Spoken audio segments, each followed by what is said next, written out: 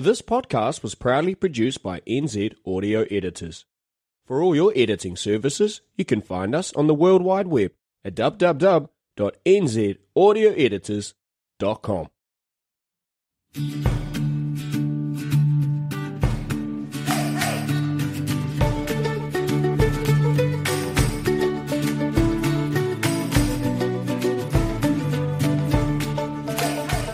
Ryan J. Melson and Greg Morrill from One Plan for Retirement would like to welcome you to the NZ Guide to Financial Freedom.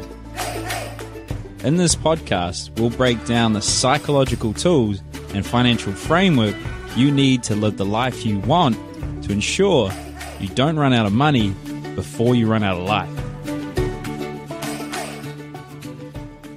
Well, they made the big announcement, so it's official. Auckland level 4. Everyone else is somewhat liberated. How are you guys going? How are you coping with the news? It's been a little while. I'm one of the few people I think that genuinely wanted it extended for selfish reasons, so I can keep working on these projects. But for selfless reasons, I hope everyone out there can get liberated from the shackles of the oppression, modern day oppression. No, let's not get political. So in this episode, we're going to talk about the Australian property market, which for you, many listeners here in New Zealand would be like, well, what has that got to do with me? Well, firstly, you might have, like most New Zealanders, done your little travel ditch across the ditch, and you work there. You've got an Australian super. You've also, you own property, and like, how does all that work? Like, what happens when you switch over, or your family, you're trying to convince them coming to New Zealand? So, firstly, let's just talk about the main difference between KiwiSave and Australian Super. So, Australian Super, they've just increased it as of July this year, where the employer has to put in 10%. So, if you put in 10%, there you go. That's a whole lot of money that's going towards it. In New Zealand, they're only required to put in 3%. So, you put in 3%, the employer is required to put in 3% as well. So it's a decent deal, but in comparison is pretty, not that great. The counter to that, the way that Australian Super as a general rule of thumb is taxed, I'm not an accountant, I'm a financial planner, so take this as generalist, just to give you an idea, and things may change over time, but currently you're taxed about 15% in terms of the income portion of the portfolio. And then the other 10% is taxed on the capital gain. So if you hold, in Australia, if you hold something for over 12 months, you get a 50% discount on that capital gain initially. And then after that, I'm not too sure of the specifics, but then there'll be a tax liability each time you sell. So for example, you own some shares, the underlying fund provider decides they're going to change those shares, then you have a capital gain tax liability on that. So to start off, 10% is a difference. The other thing, it's taxed differently. So 15% across the board, 10% for the capital gains. The point of difference in New Zealand is that there isn't a capital gains tax. There is something called the Bright Line test for property, which basically means if you flip your house and you're not living in it, it's an investment property. In the next 10 years, like you buy it from now, there's a few rules. There's 10, 5, and 2 years, depending on when you brought it. Generally speaking, it's like from 2018 to now, you got 5 years before you had the tax liability. Before 2018, if you brought it, there's a tax liability for 2 years. That being said, in New Zealand, there's no capital gains tax apart from that Bright Line test, which technically isn't a capital gains tax, but, kind of is, let's be honest. But in New Zealand, there's no capital gains tax on this. Say you make capital growth on your shares. So the shares increase in price, the property increases in price, the bonds increase in price.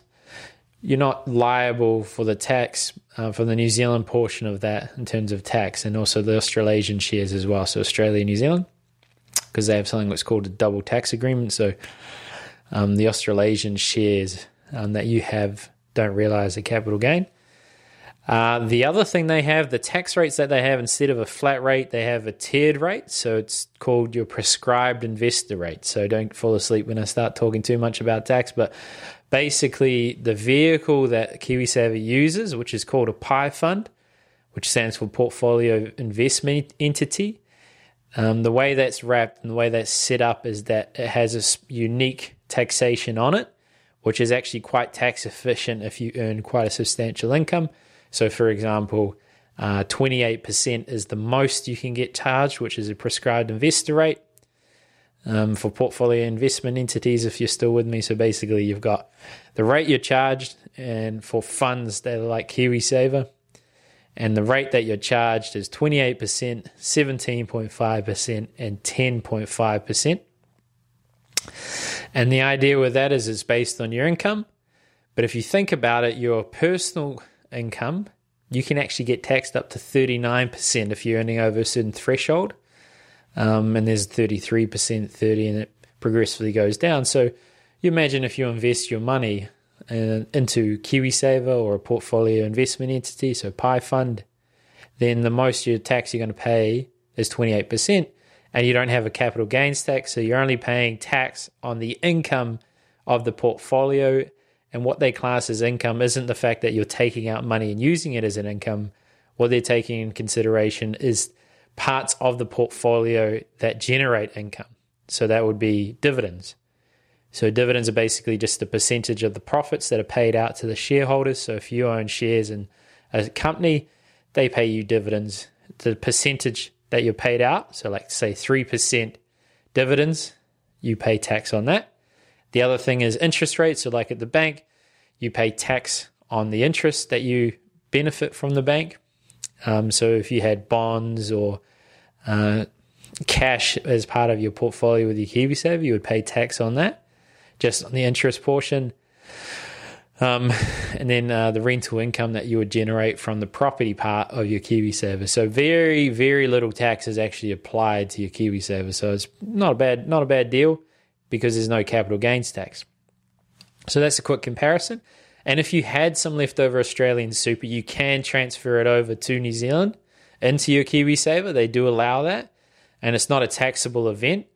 The thing to be mindful of, though, is the Australian portion you can access at age 60, and it's kept separate, but you can't use it for your first home, for example. So they have different rules over in Australia, and they're still applied when you transfer it over. But so it's all in the same thing. It's still in KiwiSaver, but it's separated in that sense. So that's that's how it would work, and why you'd want to consider transferring your Australian super over to New Zealand is because potentially you're paying less tax because there's no capital gains tax. So that's the first thing. Australian super versus KiwiSaver, pretty good deal while you're over there. If you flip over, not a bad deal here, just less of a contribution rate by your employers. Similar investment framework. The other thing is now, okay, what if you're in New Zealand and you want to buy a property in Australia? Is it possible? Short answer is yes. Long answer is tax is going to be somewhat of a nightmare. So they have something over there called stamp duty, and if you're a foreign investor, you actually have a stamp duty surcharge, so you potentially pay more. But basically, it's a tax that you pay and when you purchase a property in Australia. It's called stamp duty. You don't have that in New Zealand. The other thing is, if you're going to get a loan, you can get a loan from New Zealand, but you can get a loan in Australia while living in New Zealand, but you can only get a loan for the properties in Australia because that's their security. So the banks, they want that level of security over there. So if you're going to buy a house in Australia, you want to make sure that the lending vehicle is an Australian bank over there as well, but it is possible. And then once again, they have capital gains tax, but they do have different things that you can claim. For example, depreciation.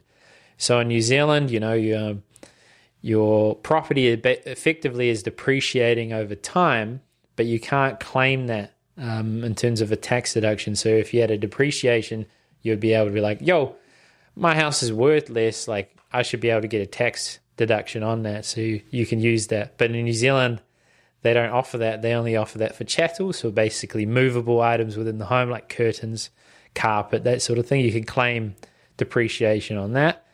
But in Australia, you can claim depreciation in general.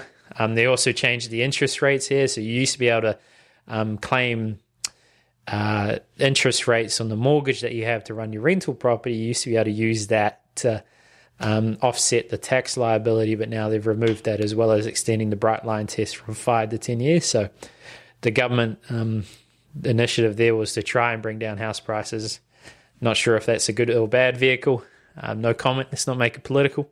But that's what's happened. So it's gone quite challenging to own rental property. The other thing is the healthy home standards. So if your heat pump, it doesn't reach a certain criteria, it's a big fucking installment to try and replace that. You got to make sure you have insulation, so it's healthy home in terms of warmth. And then it's harder to get rid of tenants. So they brought in some new legislation where it's a lot harder to get rid of tenants when you had them in. So they're really, really putting pressure on the rental property market.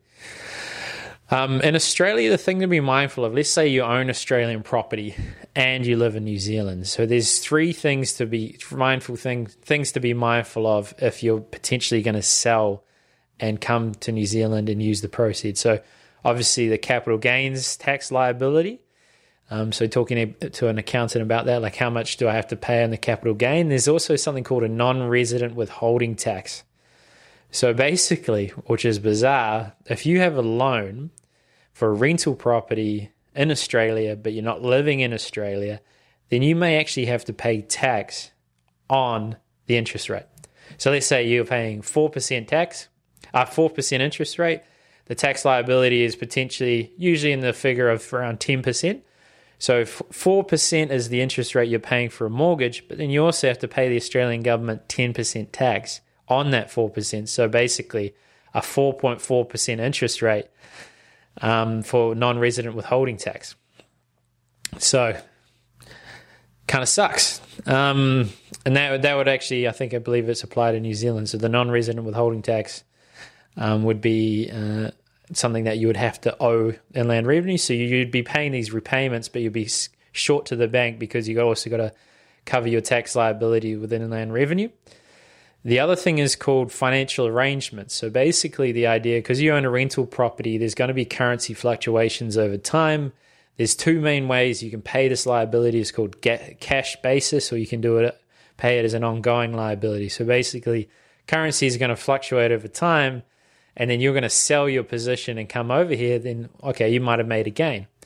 But then what if you get into a position where you're not able to pay that gain? So to give the Inland Revenue some reassurance, you sort of calculate it on an ongoing basis on what that potential liability is for the currency fluctuation. So you pay tax on the potential gain. So the thing to get around the non-resident withholding tax, the way to get around that is having a lending vehicle in Australia that also has a New Zealand branch, and seeing that they're registered to Reserve Bank, and understanding and talking to the right person to explain that. But basically that would, if you tick the right box, then you don't necessarily have the tax liability of the non-resident withholding tax. The financial arrangements, I'm not too sure on how you sort of minimize that. And then the other thing to be mindful of is overseas property. It does apply. The Bright Line test does apply to overseas property. So let's say you have a capital gains tax liability in Australia, and then you sell it, but then you sell it within the time frame of the new 10 years or the 5-year mark or the 2-year mark, then you potentially have a capital gains tax. I say quotations on the gains tax because it's not technically an capital gains tax, but if you transfer it over, then you may have a doubled liability. The good news is there's some level of credit that can be applied because there's a double tax arrangement between Australia and New Zealand, but the idea is you don't necessarily want to put yourself in a position where you have to pay both. And yeah, really talk to an accountant about that. But that's just to give you a quick overview that you can actually buy Australian property. You can use a lending vehicle in Australia. You can pay it from here. The only thing to be mindful is the ongoing tax liability. And then if you own Australian property over there, just be mindful of the capital gains tax and having that twice, and then transferring that over. And then also the non-resident withholding tax, and making sure that the lending vehicle you have is a New Zealand branch. And yeah, Australian super, pretty great vehicle. Got a capital gains tax, so if you have an Australian super and New Zealand KiwiSaver, potentially there's a benefit to transfer it over. Have it all one place, geared towards a common vision. So there you go. There you go. Something new, something different. And if you thought that was useful, give us a review. It just gives more people the opportunity to not get caught in a position like some clients, like they're in a position, weren't aware of a tax liability, and then they had to pay it, and it's not nice to finally pay that out of the blue. So it's good to improve the education of others around us. And once again, nzaudioeditors.com, because what else are you going to do in lockdown except start a podcast? And if you don't know where to start, then why not start with one of the best in the business? On that note, thank you. Ka kite.